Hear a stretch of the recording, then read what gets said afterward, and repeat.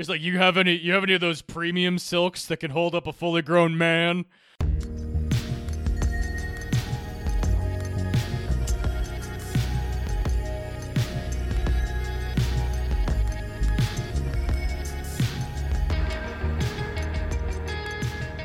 Hello, Internets, and welcome to the A to Z Horrorcast. This is the Creatively Entitled Podcast, brought to you by us over at AtoZHorror.com. I'm Jack, and sitting across from me is Jake. You are not what I imagined, Jack. And sitting next to Jake is someone else who washes his hands with steel wool. It's Mark. Hey, boys. For those of you unfamiliar with our Crackerjack operation, we watch and review one horror movie a week, and then we get drunk and argue about it. And this week, we watched 2012's Maniac, which was a Jake pick, and we will dive all the way into that real soon. And when we do, fair warning, we're going to spoil the absolute shit out of it. And hey, like the last couple of episodes, there continue to be much more important things happening across this country as people fight to overcome the systemic racial injustice plaguing our nation. Do not ignore that. It's too important, and don't put your head in the sand. Please donate if you can to a cause supporting the Black Lives Matter movement. A good list of ways to help, including places to donate, can be found at blacklivesmatters.carrd.co. But if you need a little bit of escapism, then hopefully you can have some fun in the horror world with us for at least the next little bit. So for now, it's time to do the getting drunk part. So let's score. Let's do beers for fears. Hey, Jake. Hey, Jack.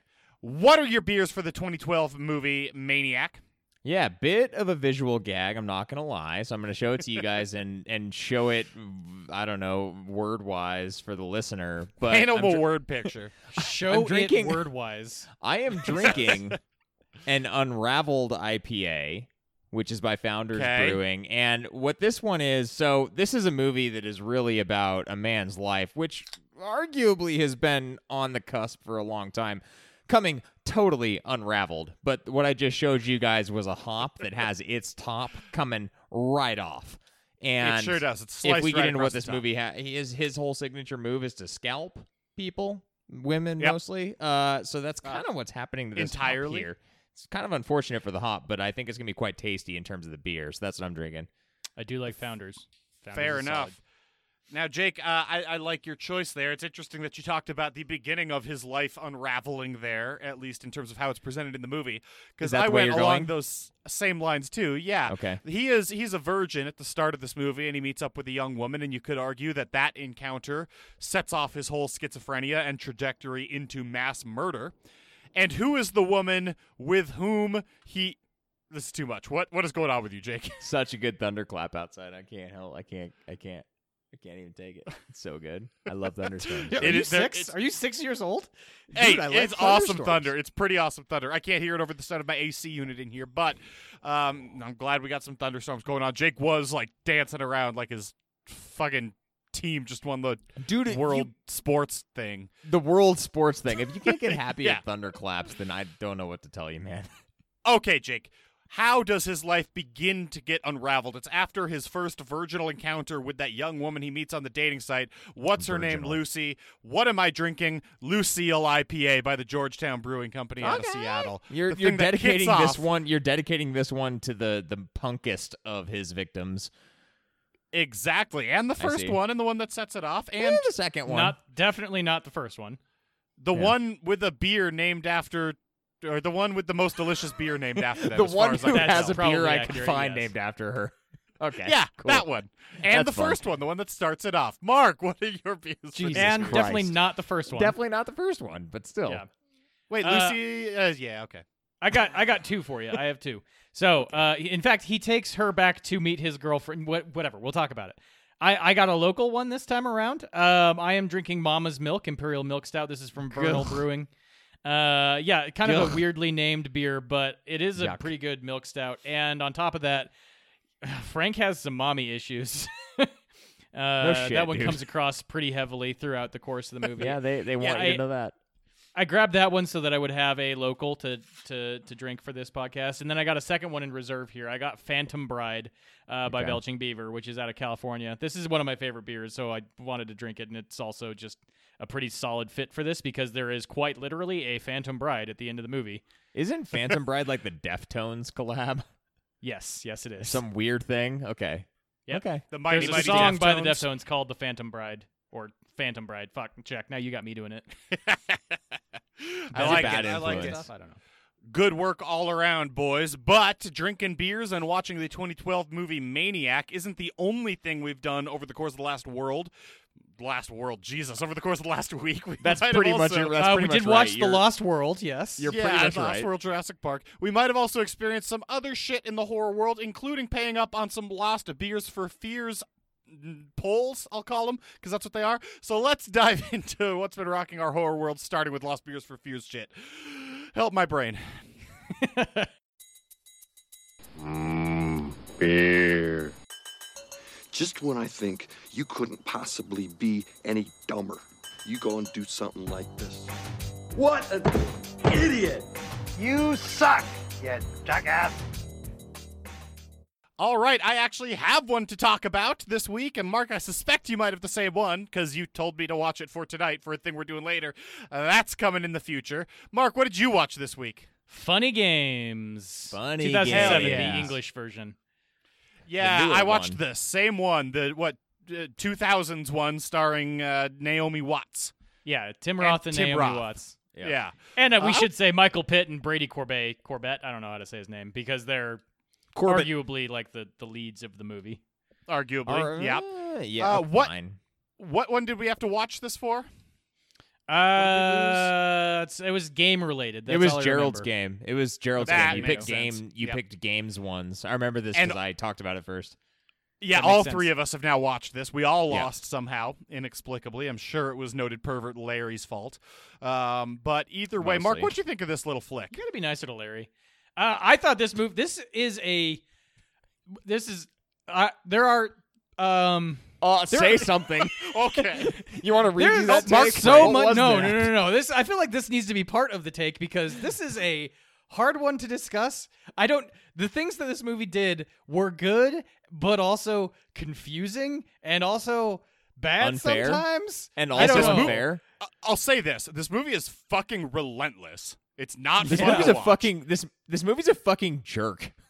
Yeah, it yeah. is. Also, real dick move. Now, look, here's what we are going to say. If you do want to become a Patreon member and get to vote on who lost Beers for Fears and what movie they have to watch, you will get to listen to the Patcast, our bonus bi-weekly podcast. We're going to discuss later on tonight, where we're going to do a little mini review of this flick, Funny Games. So if you do want to become a Patreon member, we are giving all those proceeds to Feeding America for at least the next few months. So that's a good time to do it. I don't want to spoil. It's hard to talk about one very specific decision this movie made without spoiling it. Oh, Yeah. oh boy. We're gonna Don't definitely talk about it. we're gonna dissect that thing, Because that came out of later. fucking nowhere. I'll say this. I, in retrospect, really liked this movie. I really Totally. appreciate this movie. Might be the more appropriate way to put That's this. better. Yeah. I mean, phenomenal acting all the way throughout. Tim Roth is one of those actors that I love to see in shit, but I don't really think he gets his due all that frequently. He's also so This is- versatile, right? Because this is absolutely not like Reservoir Dogs Tim Roth. This is a very different Tim Roth. No, it's the exact opposite of Pulp Fiction and any fuck. Quentin Tarantino version. He was also in Reservoir Dogs. He was Mr. Orange in Reservoir Dogs. Yeah. This is closer to Reservoir Dogs Tim Roth than Pulp Fiction. Yes, okay, good. Tim It's okay. Yeah, no, I was wrong. Yeah. I was thinking of Pulp Fiction. But in any case, yeah, you guys have already kind of said it. This is a relentless jerk of a movie, but in a weird way, when I was done with it, I was like, I kind of want to keep watching this. Michael Pitt has one of the faces that's easiest to hate I've ever seen in my life. He's so detestable. He is such a I think they play this up specifically with how they shoot him and the makeup and all that stuff, but he's such a pretty boy. But he's such an asshole bully pretty boy. He's so smarmy. Oh, yeah. Oh my god. And God. I mean, Eddie I don't know. Haskell-y.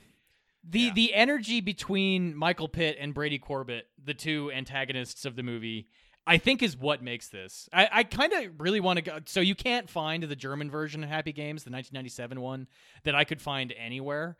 And now I really just want to go back and see that and see if it's literally the exact same movie or. I heard Same it was director. I heard it was What they pretty tweaked. much shot for shot. Okay.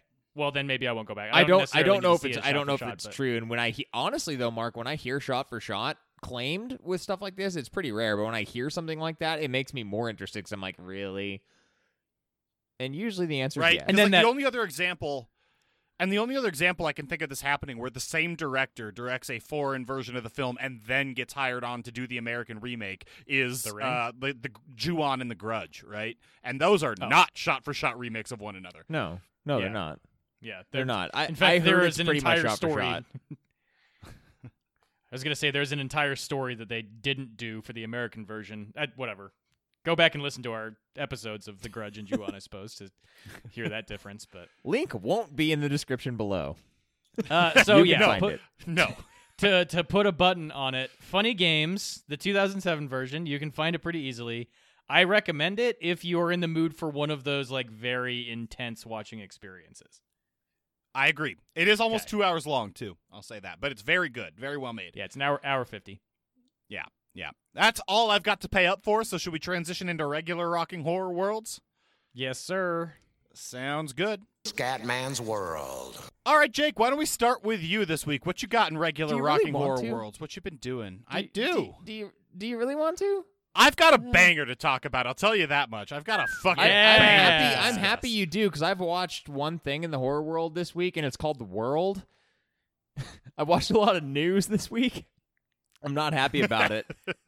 Yeah, it sucks. Fucking I don't know what to sucks. say. That's what I devoted my time to this week. I did not watch horror movies. I was trying to just kind of like take in as much information as I could. None of it was good. It is very much within the horror world, but we've kind of addressed that at the top. This is supposed to be escapism, so get me to a banger, Jack. Sounds good. All right, I've got two to talk about here. One, Jake, you talked about a couple of weeks ago, Blood Quantum. I love this that fucking movie. Yeah, this is a movie available on Shudder. I think it's exclusively available Shudder? on Shudder. It's a zombie Is flick. that our sponsor, Shudder? I wish. No, we are FCC. We are absolutely not sponsored by Shudder, but we'd like to be. So there's that. If you have to Just say disclose words, I don't know. sponsorships you'd like, I should talk more about that. No, Yeah, this let's is do that. a zombie movie set in a Micmac reservation. I think it's a Canadian flick entirely. Really, really Yep. cool story. It's definitely got a lot to say about colonialism and like oppression of Native people, which is prescient. I will say though, I wasn't expecting the zombie tropes. The writing is so good in that kind of allegorical sense that I wasn't expecting to be as bad as it was in the zombie tropes department. What do you mean bad? Like as what- as many, as much, as heavy-handed? What do you mean by bad?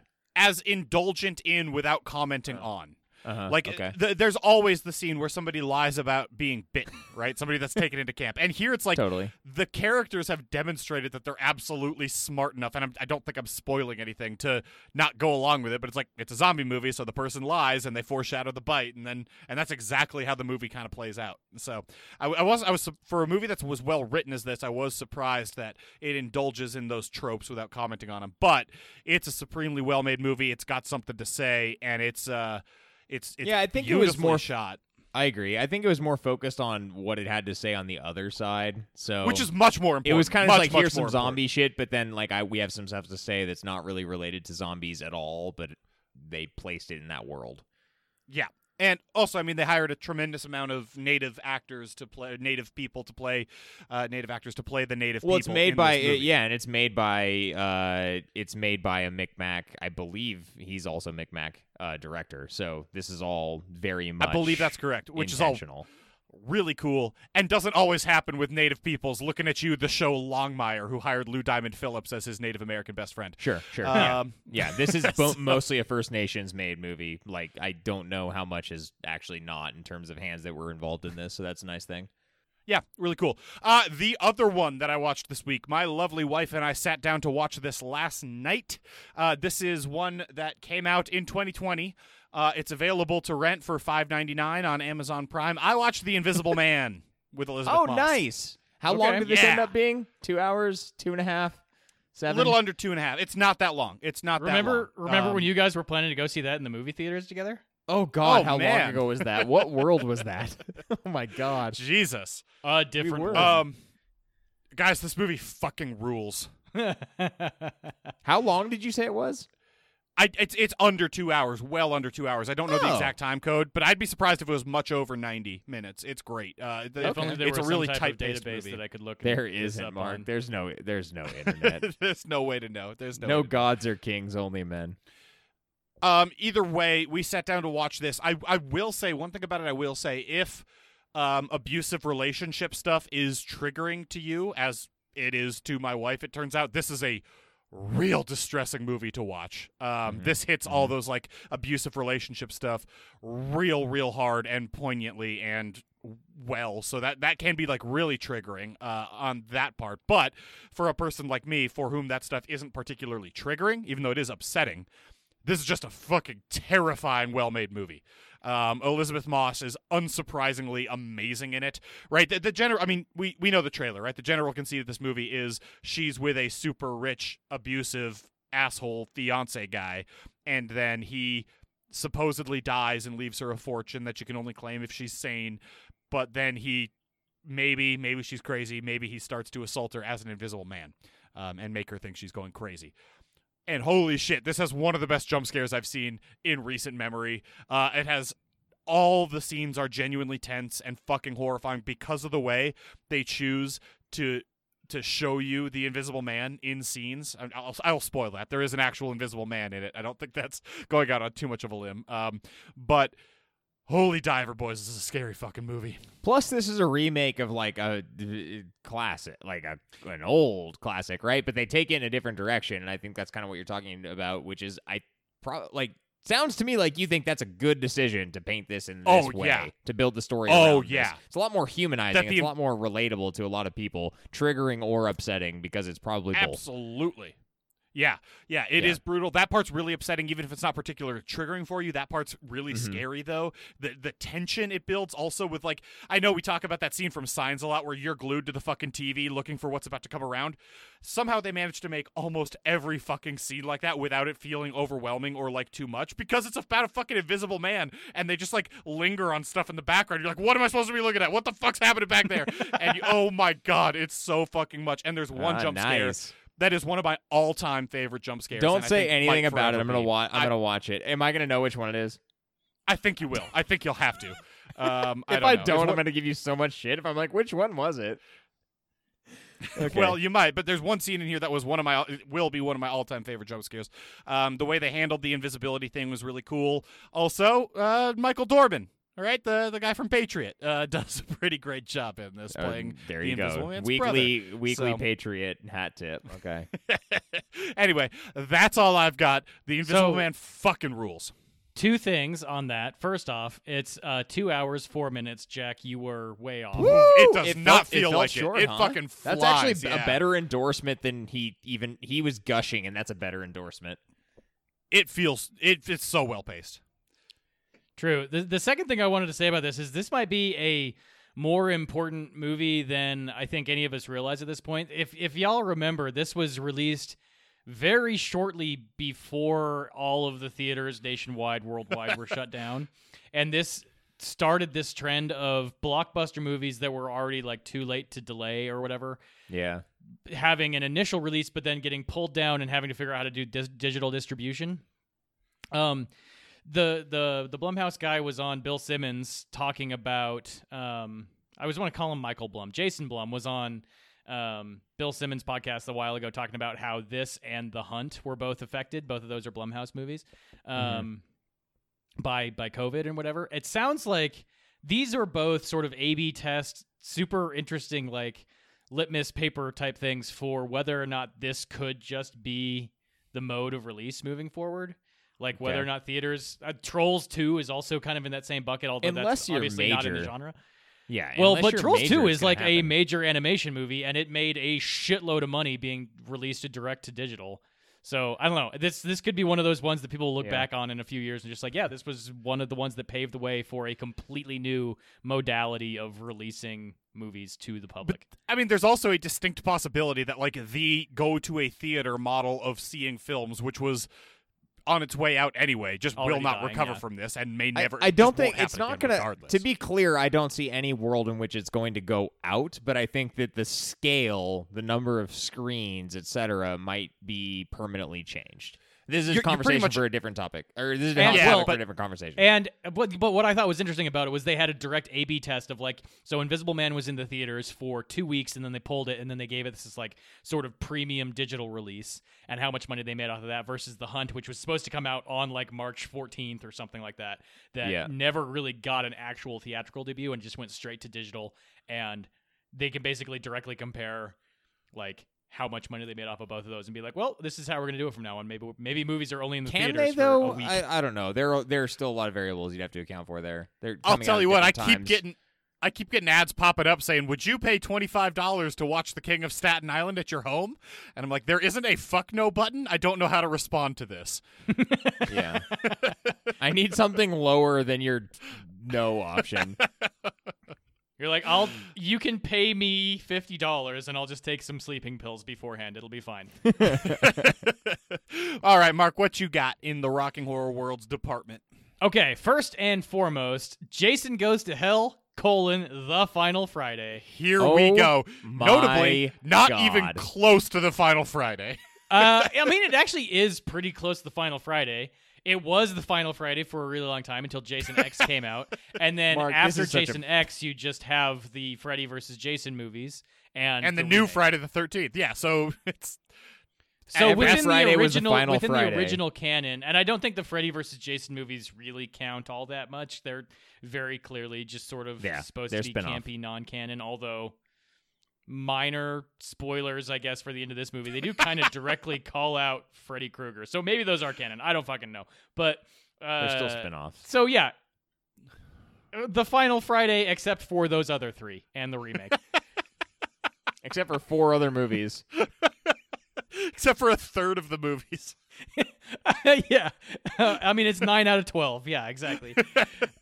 I rented this on Amazon. Interestingly, this is not included in that package that is I shouldn't say package. All of the first 8 are free on Amazon, and they all have that close to the same cover art, meaning to me, at least, implying to me that that's the same distribution company. For whatever reason, Jason Goes to Hell is not part of that. And also, interestingly, you do have to search for this as Jason Goes to Hell. If you type in Friday the 13th, this does not come up on the list because the only word in there is Friday, and it's the very last one. Like, the algorithm does not work. That's awesome. This is the most B movie of all of the ones I think I've watched so far. It embraces it, it leans into it, and just fucking goes with it. I'll get this out of the way. This is a shitty movie. This movie is bad, but it's also awesome. I have a very tumultuous relationship with movies that are intentionally bad, intentionally B or whatever. And I haven't really been able to wrap my mind around what makes a good one and what makes a bad one, but for whatever reason, it's probably just my own fanboyism of the franchise. This is one of the good ones. It's fucking weird, dude. I don't know. People probably don't care too much if I spoil this one. It's like you're not watching this for the plot anyway. This barely has Jason in it. It's a shapeshifter. At one point there's like this alien lizard thing swirling around. There's literally you can tell from the name of the movie, there's like literally demons grasping from the ground from hell at one point. And then there's a surprise twist ending thing that comes out of nowhere. This movie is bonkers, and what a fucking strange way to end the original story run of the franchise. Jason X actually isn't even really following what happens at the end of this movie because in Jason X they pull him out of cryogenic canister or whatever that supposedly they alternate history froze him in. So that's not where this one ends. So they're changing the canon for that too. So if you consider this, I think there are ways to consider this the actual Final Friday. Jesus Christ. All right. Good work, Mark. I appreciate I only have one comment, and I appreciate the commitment is that comment. Yeah. I am probably going to take the dive on Jason X, and then I'll call it after that. Jason X is one of my favorite movies, so that's sort of like the I was going to say, like, the only one you were looking forward to watching. No, hold on. I was looking forward to watching all of them. But that one is a known quantity that I've seen multiple times already, and I know what I'm getting into. So stay tuned, I guess, on a future week's episode. I'll probably pop that one on here soon. Yeah. My wife has said that I'm not allowed to watch it without her, though, so we're going to have to time it when she's home from work and I'm home from work and we can watch a movie together. Yeah. Lastly, I got a pretty good one. This was my number one, and Jack, I think your bottom one from January's HRR. Shit. I watched Color Out of Space. Fucking. This might have been Billy. December. Yeah. Hey, Mark, how did you watch this one? This one I got in a Blu-ray in the mail, Oh, okay. which I actually think was kind of important. So first and foremost, What? this movie is very well. That's what I'm going to say. This movie is very visually stunning, Jake. Uh-huh. Like, if you can watch this in as high a fidelity as possible to get that color temperature, that HDR shit, you should, because it's pretty good looking. You're also. I feel like you're about to say that's all it has going for it. It's not all that it has going for it, but it is the most universally easy to praise. Nick Cage is doing Nick Cage things in this movie in a way that, like, I found refreshing. I love Nick Cage. What? I'm a student of the man. He's great. I find him captivating and weird. But Shit, like, how can you say what anything Nick Cage related is refreshing though? I don't get it. Yeah, if he's doing Nick because Cage his things, last you've seen his last few have been not as fun to watch. Mandy, Like Mom a and lot of people Dad? like Mandy, and maybe I need to give that one another whack, but that one was just slow. It didn't really have his energy in it. It had a cool like visual design to it, but it's not what I was expecting from a Nick Cage movie. And then the one before that, where whatever the fuck it was called, where the all parents become zombies Mom and try and kill their kids. Dad. Yeah. Mom and Dad. Yeah, that one was like just fine. It had some manic Nick Cage freak out shit in there, but it wasn't like on the level that I was kind That's of what you're going expecting. for. This is like Nick Cage is one of the main characters and they're doing shit. Also, Okay. on top of that, you get some pretty solid body horror. I think. I'm not the Cool. expert on body horror, but So it's I would it's say do- that this is body horror. It is living up to its Lovecraftian roots. I'm hearing you say a little bit. It's at least it's at least striving for them. I mean, I am not the Lovecraft guy on the podcast, Jack. You'd need to watch this and weigh in, but something tells me you probably won't. It does a good job. I mean, it has the monstrosity of this movie. I thought was fairly well realized. I will stop there to say substantial seizure warning for like a substantial chunk of this movie. There are Okay. so many strobing lights. I've heard good things about this. I've heard good things Yeah. about it. And so when I'll you tell say you this, body Mark. horror, Mark, Jack. Yeah. Ugh. Yeah. I'm kind of in. I don't feel the way when you described after you watched Mandy. I don't think I will ever watch Mandy, and will never give that any shot. This one though is different. I don't feel the same way about it. Yeah, this was that's kind of what I was saying. Is the other Nick Cage movies that I've watched recently just sort of what's the other fucking one? Pay the Ghost. That was another one from like 2 or 3 years ago. God. Oh God. They kind of just struck me as joyless in a way that I wasn't anticipating from like the mania that he typically brings. This one did not have that same zhuzh. This was like it certainly isn't like a happy fun times romp through the bushes, but it has that kind of fun edge to it that made me enjoy it in a way that I was happy to get back to that level of Nick Cage performance. He's on a very neon pink purple trend with this last two. I'm not gonna lie. The two movies, yes. That's a It's trend, almost Mark. like- That's a true. It's almost like the people who are casting him have realized if you don't have beautiful visuals, you cast Nick Cage, it's going to be a horse Huh. shit film. I wonder It's how funny that, about yeah, that. Yeah. That's interesting. That's we really, interesting. yeah, okay. Anyways, that was Color Out of Space. You can find it basically anywhere at this point. I think it's on. Can you really? I thought it was like a Shudder exclusive. I thought you could rent this on almost any media. I mean, whatever. maybe I got it in I mean- DVD in the mail, so Blu-ray. Yeah, in the mail, whatever. So it's not a Shudder exclusive then. Yeah, that already proves the point wrong. So you can probably get it Yeah, anywhere. you can rent it on Amazon, Google Play, YouTube, and Vudu. That is anywhere. I'll tell you what, Mark. This is at the top of my list of if I get blackout drunk and my wife's already asleep or out of town, I'm turning this one on. Okay, that'd be a fun experience. Yeah, I don't believe you. I don't believe you. If, Well, here's if the thing, there's blackout one little drunk- cherry, Okay. if there's one little cherry I can put on top, this was also produced by Elijah Wood. So think about that. Nice. Okay. Jake, the only thing I'll say about that, it is at the top of that list, but blackout drunk Jack doesn't really remember the order of that list very well, so. I have nothing to say to that, sir. It's not an ordinal list. It's just a loose conglomerate. It's like a word cloud of movies. Frankly, Blackout Drunk Jack can barely That's... get past Jeremiah Johnson or the Ballad of Buster Scruggs. So I was just going to say it's going to be the Ballad of Buster Scruggs. Blackout Drunk Jack just is going to watch Ballad of Buster Scruggs for the. I watch a lot of Jeremiah Johnson too, Mark. Jack, I am shocked. Like, Ballad of Buster Scruggs is such a bad drunk movie, dude. I can't fucking describe to you. What is wrong with your brain, dude? Like, watching a that lot shit of drunk. things. I've watched that movie 1 1/2 times. I watched it once, then I watched it again a half time while I was drunk.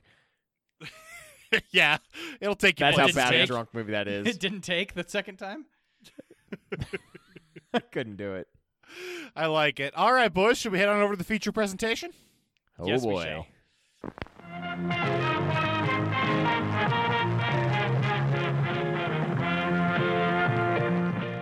Over at ADCHorror.com this week, we watched 2012's Maniac. Now, Jake, you picked this movie. Yeah, Jack. And beyond it starring Elijah Wood and you being in love with Elijah Wood, do you have any other reasons? There was yes, I do actually. That was a supreme sequence of events that just happened. almost no, but yes. Okay. Okay, so this was a movie that was originally made in like 1980 or something. This was Correct. like one of the video nasties. Tom Savini was in the original. This is a movie that was like universally spat on for its sleaziness, and then along comes this creation with Elijah Wood in it. I wanted to see the Elijah Wood version. I'm not gonna lie. Whatever. Now, before we move on, the fact that this is a remake of the 1980 version, it's also wholly unrelated to the 1934 silent movie Maniac, right? It has nothing to do with that one. The 80 version wasn't a remake of that one. No, this is a love letter and remake to the 1980 video nasty. This is nothing to do with that, as far as I'm aware. Okay. Now, I could be wrong. Okay. Now, hold on. checks Just out. to clarify, this is also fully unrelated to the song She's a Maniac from Flashdance, right? That is not proven. It's Okay. actually a video depiction of that song, Mark. They never released a music video for that famously, so instead they just went with this Oh my film. God. Okay. I would love to see a supercut with just I'm a maniac on the floor. I mean, As he's Elijah just would. like snuggling up against the lady's back. The thing is, Elijah would probably do it for free. Oh, he Oh, sure man. would. Elijah's doing all sorts of fun side projects for people. Man, that dude He rules. doesn't give All a right. fuck. No, he's amazing. Did I tell you guys that my wife went up to Park City with her mom a while ago when they were visiting? It was during Sundance, and they went to High West Distillery up there, and were just getting a cocktail. And they like bumped into the party behind them. They turned around and say, "Oops, sorry about that." And it was Elijah Wood. No, I don't believe you did tell us this, Mark. No. Yeah. It was Elijah Wood. and he was probably like, Holy "Let me buy you a shit. bottle of whiskey." Oh, God. I don't know. I think I do remember her saying that he was very nice about it. And then they spent a substantial amount of time trying to remember what his name was. And then they Oh, remembered it no. later, and they told me about it. Frodo. Pretty solid. No, That's pretty Okay. solid. Now, Jake, you hadn't seen this before, it sounds like.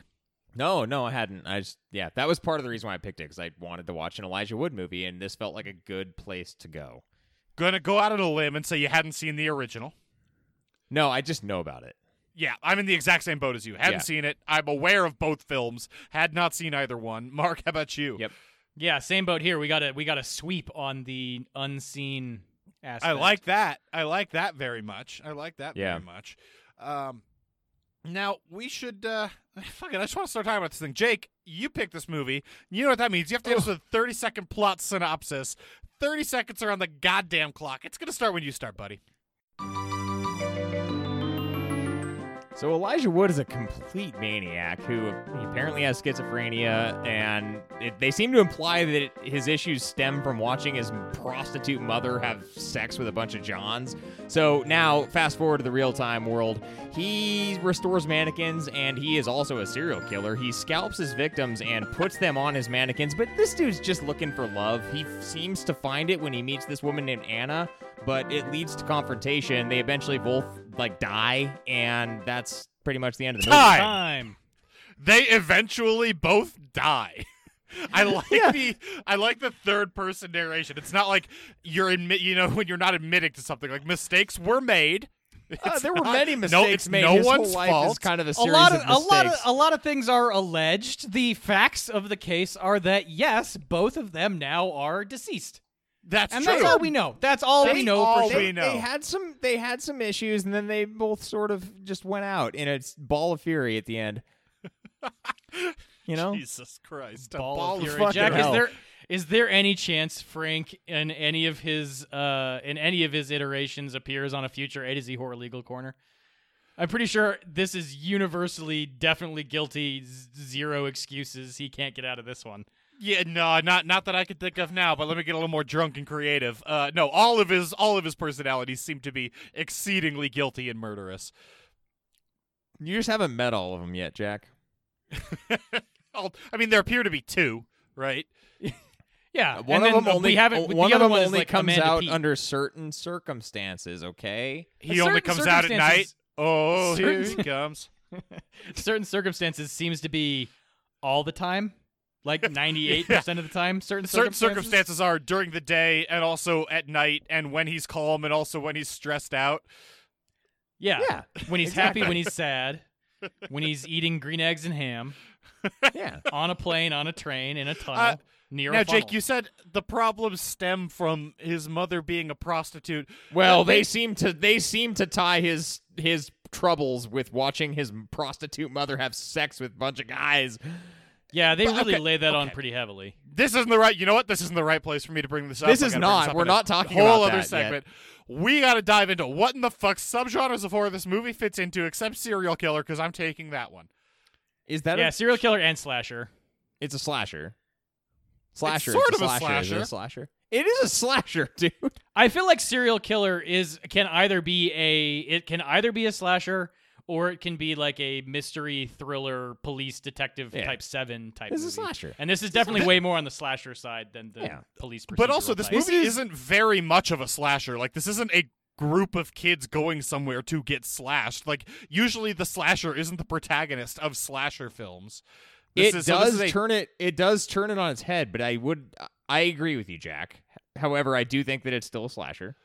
It's like a slant slasher. I'll buy that. I mean, you say that, but then there is also that movie that I think you can also see on Shudder. I Might Be the Killer. Is that what it's called? Something like that. That is also kind of in the same vein of trying. It's examining the slasher. Oh, I am genre not a from serial. the I am not a perspective of serial someone killer. No, it's not. I Am Not a Serial Killer. It's close to I Might Be the Killer. I'll Google it in the background. I You guys have can no talk idea what you're something talking stupid. about. I'll bring it back up later. There is a very small sub genre of movies that are trying to tell the slasher from the slasher's perspective, and this is probably one of them. Okay. I mean, The I Rise of agree it Leslie is a Vernon, slasher. arguably also in there. One thing that was interesting. This is the best time to talk about this. I would typically be like, yeah, this is an indie movie, but this is IFC Midnight, and IFC, to my knowledge, is owned by AMC. I don't think this is an indie film. I was just surprised that this wasn't a Spectre Vision movie with all that Elijah does. I was too. However, at the time this was made, I don't think that ownership structure existed. I think IFC Midnight was more independent. Maybe. Spectre Vision I- also existed, so I was surprised that it wasn't I don't know. Whatever. It's not. I don't didn't think actually it's indie. look at who. I didn't look at who directed this. Did Elijah direct? No, he did not direct it. So who? No, directed he this didn't. thing? He just No, acted. Frank so Calhoun did. Yeah. So Okay. that guy directed Amityville Awakening, which I think that movie's garbage. Okay. Wait, it's hard for me to keep track of which one. There's no way of knowing what any movie with the name Amityville in the title is. They're all. Amityville: The Awakening was the one that was like delayed for multiple years. It has the kid who played the Joker on Gotham. Yeah. Yeah, I Jake saw will this one. It understand that wasn't good. reference. That's something It's that not good. Well, Jake will I be- But did this- look into Frank Calhoun's filmography, and I've seen a distressing number of his movies. Oh God. I've weighed This in on was P2 written- before. We've now seen Maniac. I watched. He did Piranha in 3D. He helped with script on whatever on The Hills Have Eyes. I'm not sure he's attached to that many good projects. Yeah, exactly. So Mark, you are a famous defender of written the remake of The screenplay. Hills Have Eyes, so watch yourself there. Yeah, screenplay for this one was Alexander Aja, and we all know him, though. That's the high-tension guy. He's most recently done, what the fuck was the one with the gator, Jack?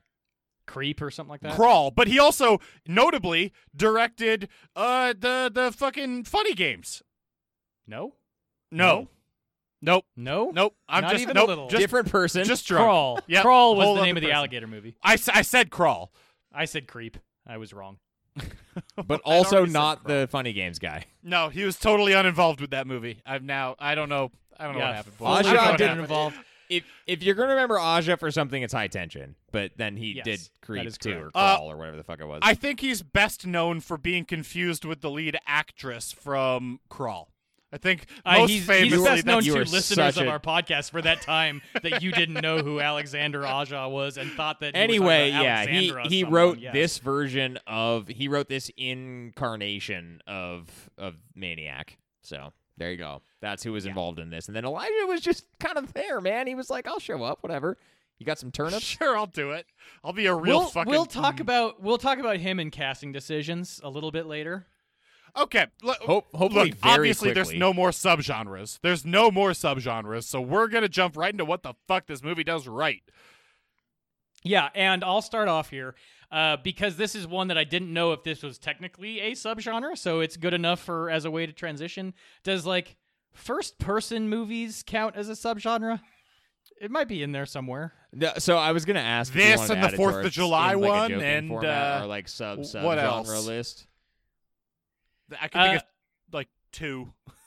There's some notable element. I mean, isn't Black Christmas have some first person stuff in there? I don't know. I'd have to go It back and starts think about with it. So I mean, that's the thing is like it starts with it, but it's not a movie set in first person. Like Which Not this like, is, not and like this You Are Not uses Alone.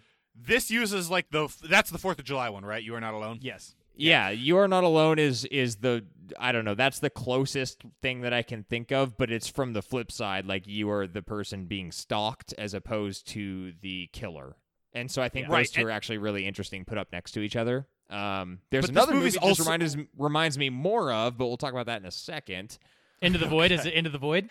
It's really not. It's not. at all. It definitely isn't. This movie though is really interesting because it totally lost my train of thought. I don't know what the fuck I was gonna say. Somebody help! Somebody say something. I'm fucking losing my mind. I gotta say, real quick, I haven't read up on this. Is the 1981 also shot in first person perspective? It's Because not a few of first the things person. I read seemingly implied that it was not. Yeah, it's not first person to my knowledge. So No, that's- I haven't seen the movie, but I did go back and watch like a couple clips and trailers, and I know there are a few sequences in here where it breaks first person for impact. But So I it was not. did note a few of those a little bit later, but yeah, that is, I mean, to remake a movie. I mean, you could basically do this to any of the weird, like, kind of exploitative 1980s slashers or whatever. This is a distinct and interesting choice on their part that sets this apart from any other remake. They changed the perspective of the movie so fundamentally that you now become trapped inside the head of a serial killer. Yes. And that makes this such a better flavor of movie than just a regular creepy dude who works in a mannequin shop killing people. Like, For sure. I went in essentially completely blind for this, and I thought it was just going to be the opening scene or whatever, which is Oh my it God. isn't even. It isn't But it even had shot in a you. way where it's obvious that it's first person initially, right? You're just watching had two you. women on a street corner, and then I don't know, 2 minutes into that scene, it zooms back a little bit, and you can see like the rear view mirror, and all. And you're in a car, and he starts talking to himself, and then you're like, oh, this is a first person perspective, and that's where it goes from being like watching two women on a street corner to being like, oh, I'm inside someone stalking someone. That's where it gets like it I just have a- goes 0 I to have a- 60 so creepy. I have a so big fast. comment on that. So here's the interesting thing too is like I kind of thought, knowing what I did know about this movie, was there was an element of this in it, but I kind of thought and was expecting all the way through the cold open, the initial stalking sequence, through the payoff of the knife through the woman's like chin. Right That's a in the hell of a apartment, I payoff. thought that whole cold open to where it was Maniac in big block red letters in first person. I thought that was like a choice, and then it was going to proceed with movie, but it continued to be in first person, and I was not aware that it would be that. That might have been stupid on my part to assume that it might change that deep into the movie because that cold open was relatively long, but I was a bit surprised that it had committed to it even afterwards, and I totally agree with you, Mark. I mean, it's a choice, and we'll talk about this a little later. It's a choice to do that for the length of the movie, but that's a hell of a way to put you in a certain mood and a mindset, really, for what you're about to experience. Yeah, it makes it impossible to it's a strange way to watch a movie through the eyes of what is essentially the antagonist, right? I mean, correct. Protagonist he just is basically just the lead character, but he's obviously the bad guy. He's both. He's the protagonist and the antagonist. Yes, and forcing you to see things literally through his eyes is a weird way of keeping you from fully divorcing yourself from this guy that is otherwise completely unidentifiable, and you would just hate him the entire time if you were watching this in a third person. Absolutely. And the other thing that I think works super well about that first-person perspective, Jake, you mentioned it earlier, but there's a couple of scenes where they do just kind of inexplicably, seemingly, go outside of that and show you a fully framed, like, Elijah Wood center frame shot. And for the movie to be all in first person from behind his eyes, when it takes you out and shows the fully framed Elijah Wood, that made me feel like... It made me think it like, oh, fuck. It made me feel so weird and uncomfortable and amazing, and they do it so sparingly and precisely that I loved that. It was always for... Go ahead, Mark. The biggest one that I remember, just to put some context around it, is the third kill of the movie. There's this ribbon dancer, air gymnast girl that he kills. Yeah, Ariel Silks, yeah. Sure, Ariel Silks. Come on, Mark. And after he kills her, it's a pretty intense scene, and then that's where it breaks, rotates, and zooms. Like, there's kind of some interesting editing that they do that just comes around, and you just, like you're saying, you see this just zoomed out shot of Elijah Wood in front of his victim or whatever. Yep. And that's, I think, one of the most like poignant shots of the film. It's so affecting. Oh my God. It is, and it's also it's intentional because what they're doing in that same shot is they are recreating the poster of the original movie, which is kind of an iconic poster of like the jeans and the knife and holding the scalp. They create that as they're like he's looking at the car, basically. They show in the reflection a recreation of the poster of the original film. That is what it is, but that was impactful. I think the other times were honestly more impactful for me, but they were the same point that Jack made, where they do a lot of technical things that are quite interesting. Like, the only times you see him other than that are through mirrors. I mean, that's relatively typical. Yeah, we'll talk about the mirrors when we get to first-person movies, but I personally liked the way, I don't know, I personally liked a lot of it, like his mirror in whatever, the back room of his mannequin shop where he lives, because he like punched it initially in the movie, and the way he's looking at it or through it for the rest of the film, it creates this weird distortion where you see like a bunch of versions of like his eye, his whole face is distorted, and that kind of like, that's a not so subtle like nod to how insane this guy is. Basically, he's fragmentation, basically. And technique is a very, very big part of this movie, right? This is something you won't really glean by watching the film, but actually like reading about it and how they had to do it and listening to interviews with Elijah Wood where he talks about like how it actually had to be done, where he said like they first tried to do it where when he's not on screen, he didn't have to be on set, but those didn't work.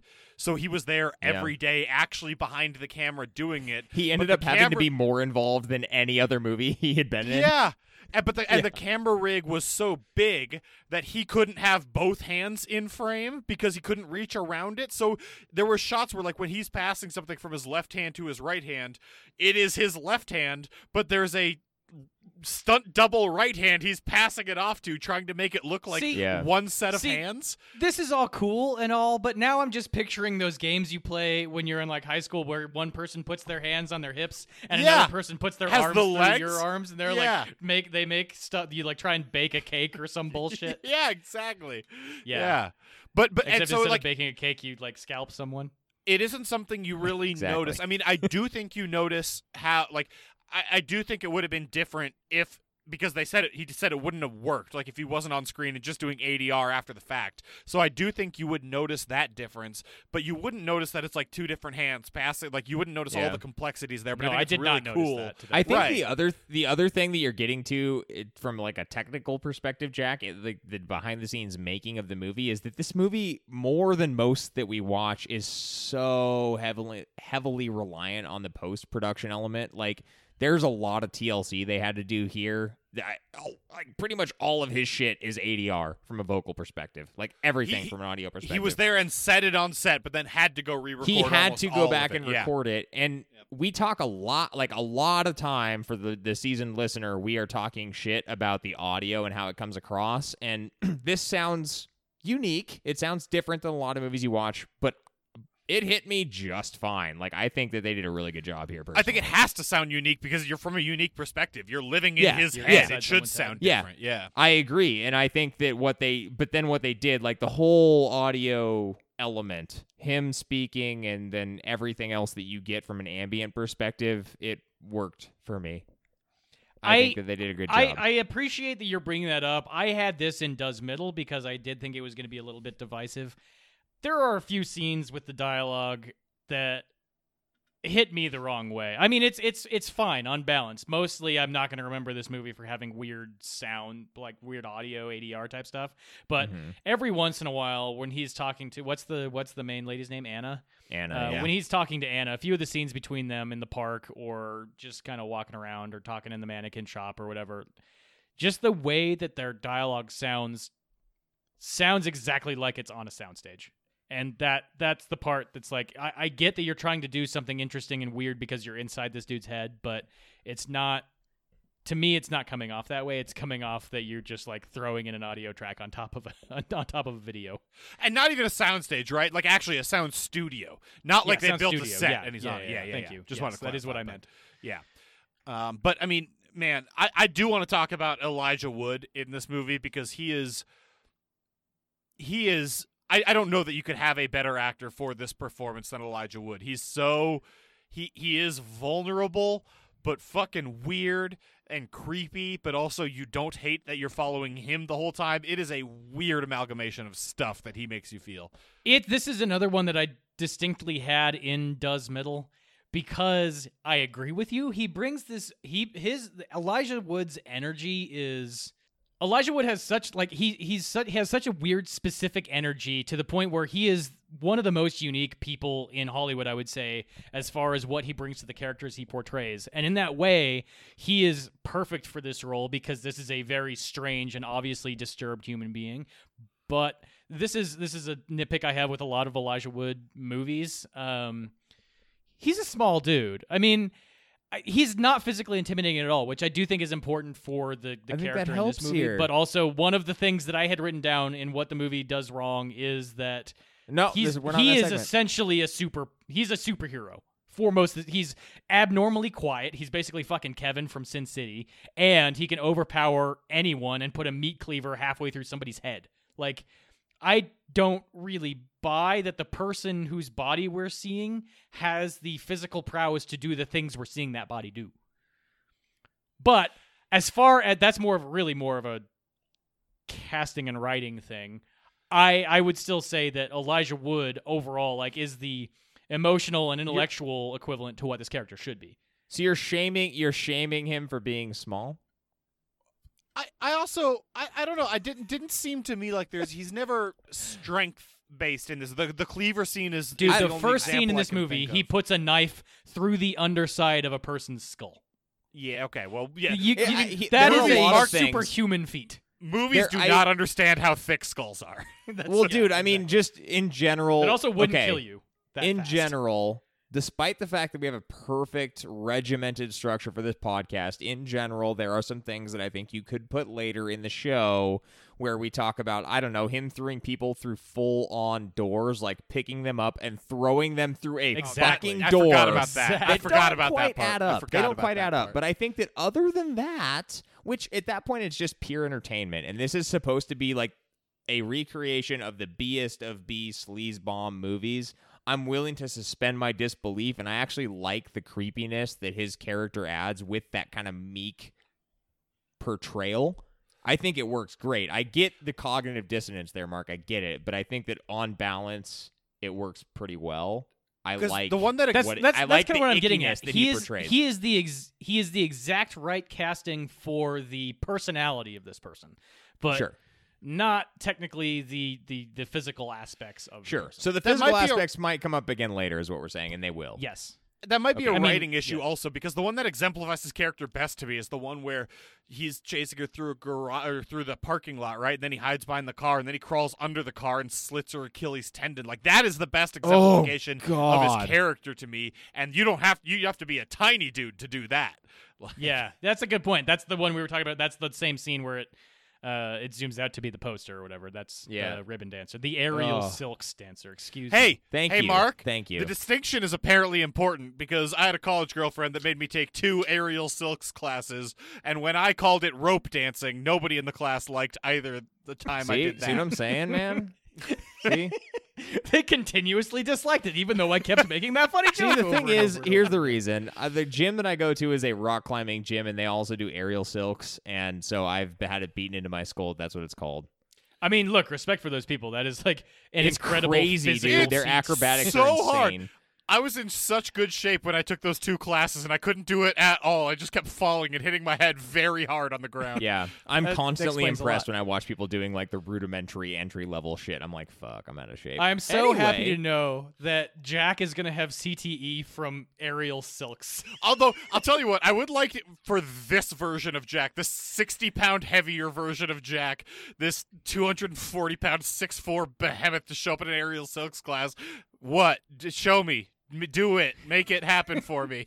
Make Just me like, you so have any of fly. those premium silks that can hold up a fully grown man? Oh my god. I want to mention something else in the good, and this is just Maniac on the whole. Like, conceptually, to back it up a bit, this movie is so fucking creepy and nasty, man. The insanity of, like, and then the way they treat it, the insanity of bringing these mannequins to life in the way that they do, not literally to life, but to life in the mind of this character, is incredible. And then they set everything in such a good and productive way to just fulfill this goal that is to make this as uncomfortable a viewing experience as possible. I thought it was fantastic. in And that they regard. fucking succeeded at making this an uncomfortable viewing experience. Yeah. I agree that is what this movie does right. That's like part of it.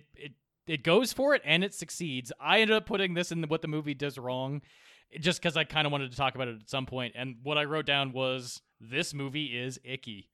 That was my note. How is that wrong? I have This is a horror very movie. I have a very brief middle thing before we get to actual wrong, because Mark, I fully Oh, we're agree not with in you. wrong yet. Why We're have not more even in things to talk middle. about? We're Does not right. even in We are middle we yet. are hard in middle, I think. No, I am engaging with Jake on the point he was making. My Okay. point here is that this is what inarguably what the movie does right, because it's what it's going for. But also, if you don't watch this in a state where you are expecting to be disturbed and like see the level of real world creep that is happening, this You're gonna have a movie bad time. kind of really got to me in a Even way if- that you're gonna I have a was bad not time. wanting on a Wednesday night before don't- going to work the next morning. I don't Yeah. think it's even state dependent, right? Because this movie, what I had down, it doesn't wrong for this movie is just I didn't like it. We watch a lot of fucked up shit on this Yeah. podcast, and we're like, gonna there's- watch Martyrs here in like 3 weeks, and I can guarantee you this movie's gonna get to me more than that one is. And there's a certain amount of like, yeah, that's fucked up, but you're still like watching a horror movie, and it's all fine. But like, this movie is, you watch it, you're just like, I don't like it. Ugh. Because Jack is full on talking about stuff that it does wrong. Can we go to middle? Okay. Okay. Let me just blow through what the movie does right real quick, because I have 2 more things that are both important. First off, choosing, this is from the original, I think, as well, but choosing to set it in a mannequin shop. What a creepy fucking setting. I understand that it probably exists in the real world, but I hadn't really thought about it as an actual location. And the I had basement shades of- apartment of a mannequin shop is a Mark, you might great setting. appreciate this, but I had shades of BioShock, and I don't know Yes. how I feel about that. That's very true. Yeah, definitely the what's the place called in BioShock? Fort Frolic. Yeah, That's Fort what Frolic, I there you go. remember, Jake, from when we were all watching you play through BioShock, getting to that scene with Yeah. all the fucking mannequins in high school. That Yeah. shit that's one of the best experiences in video game history. Fort Frolic. Mannequins are creepy as fuck. The other one that goes that we have to bring up here because it is part and parcel what this movie is. Music by Rob. So Robbin Robbin Cooter. I don't know how to say his name. Cooter, huh? It's probably Cooter. Coudert. Thank you. Cooter, whatever. Okay, it's better. It's this like throbbing synthwave shit, like So drive good. type thing, all the way through the entire movie. Oh my god. And it brings that. It's the exact right soundtrack for a sort of gritty, street level, violent slasher flick. Did we land on slasher? Whatever. we landed Splatter on it. Flick, I We guess. did. We landed on slasher. We did. And I think the whole style of the movie is, in a weird way, represented well by how they credit the actual guy who did the soundtrack, which is just music by Rob. That's the only thing that appears on screen. By Rob. It's a really good touch. It's a really good Rob. touch. It's very subtle, but it's really good. And it's happening like during that cold open where they're like showing the just B-roll of like fucking just LA streets. Yeah. The choice to bring this from LA to LA from New York City in the original was also, I think, really good. So How this good. movie was laid out. This movie can't exist in New York. It's too condensed, too many people that's everywhere. wrong. Elijah Wood can't do this shit in New York. It Yeah. has to be in LA. In fairness, I don't think he can do this shit in LA either. No, for sure not. We're gonna talk about that. I mean, I don't think either of these are good examples of places where this can actually occur. But anyways, we're certainly getting away not from in it. New York. I don't think we can give this movie a full take of what this movie does right without mentioning the fact that the soundtrack is this A like banger. blasting synthwave awesome. fully agree. thing. So Fully agree.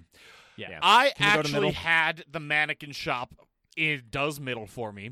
Okay, Because we're going to middle. because I could not reconcile how important it is for the movie that his mom was as I'm going to say like as much of a prostitute as she was. And what I mean by that is like she's As she's prominent? like On the scale of 0 to extremely prostitute.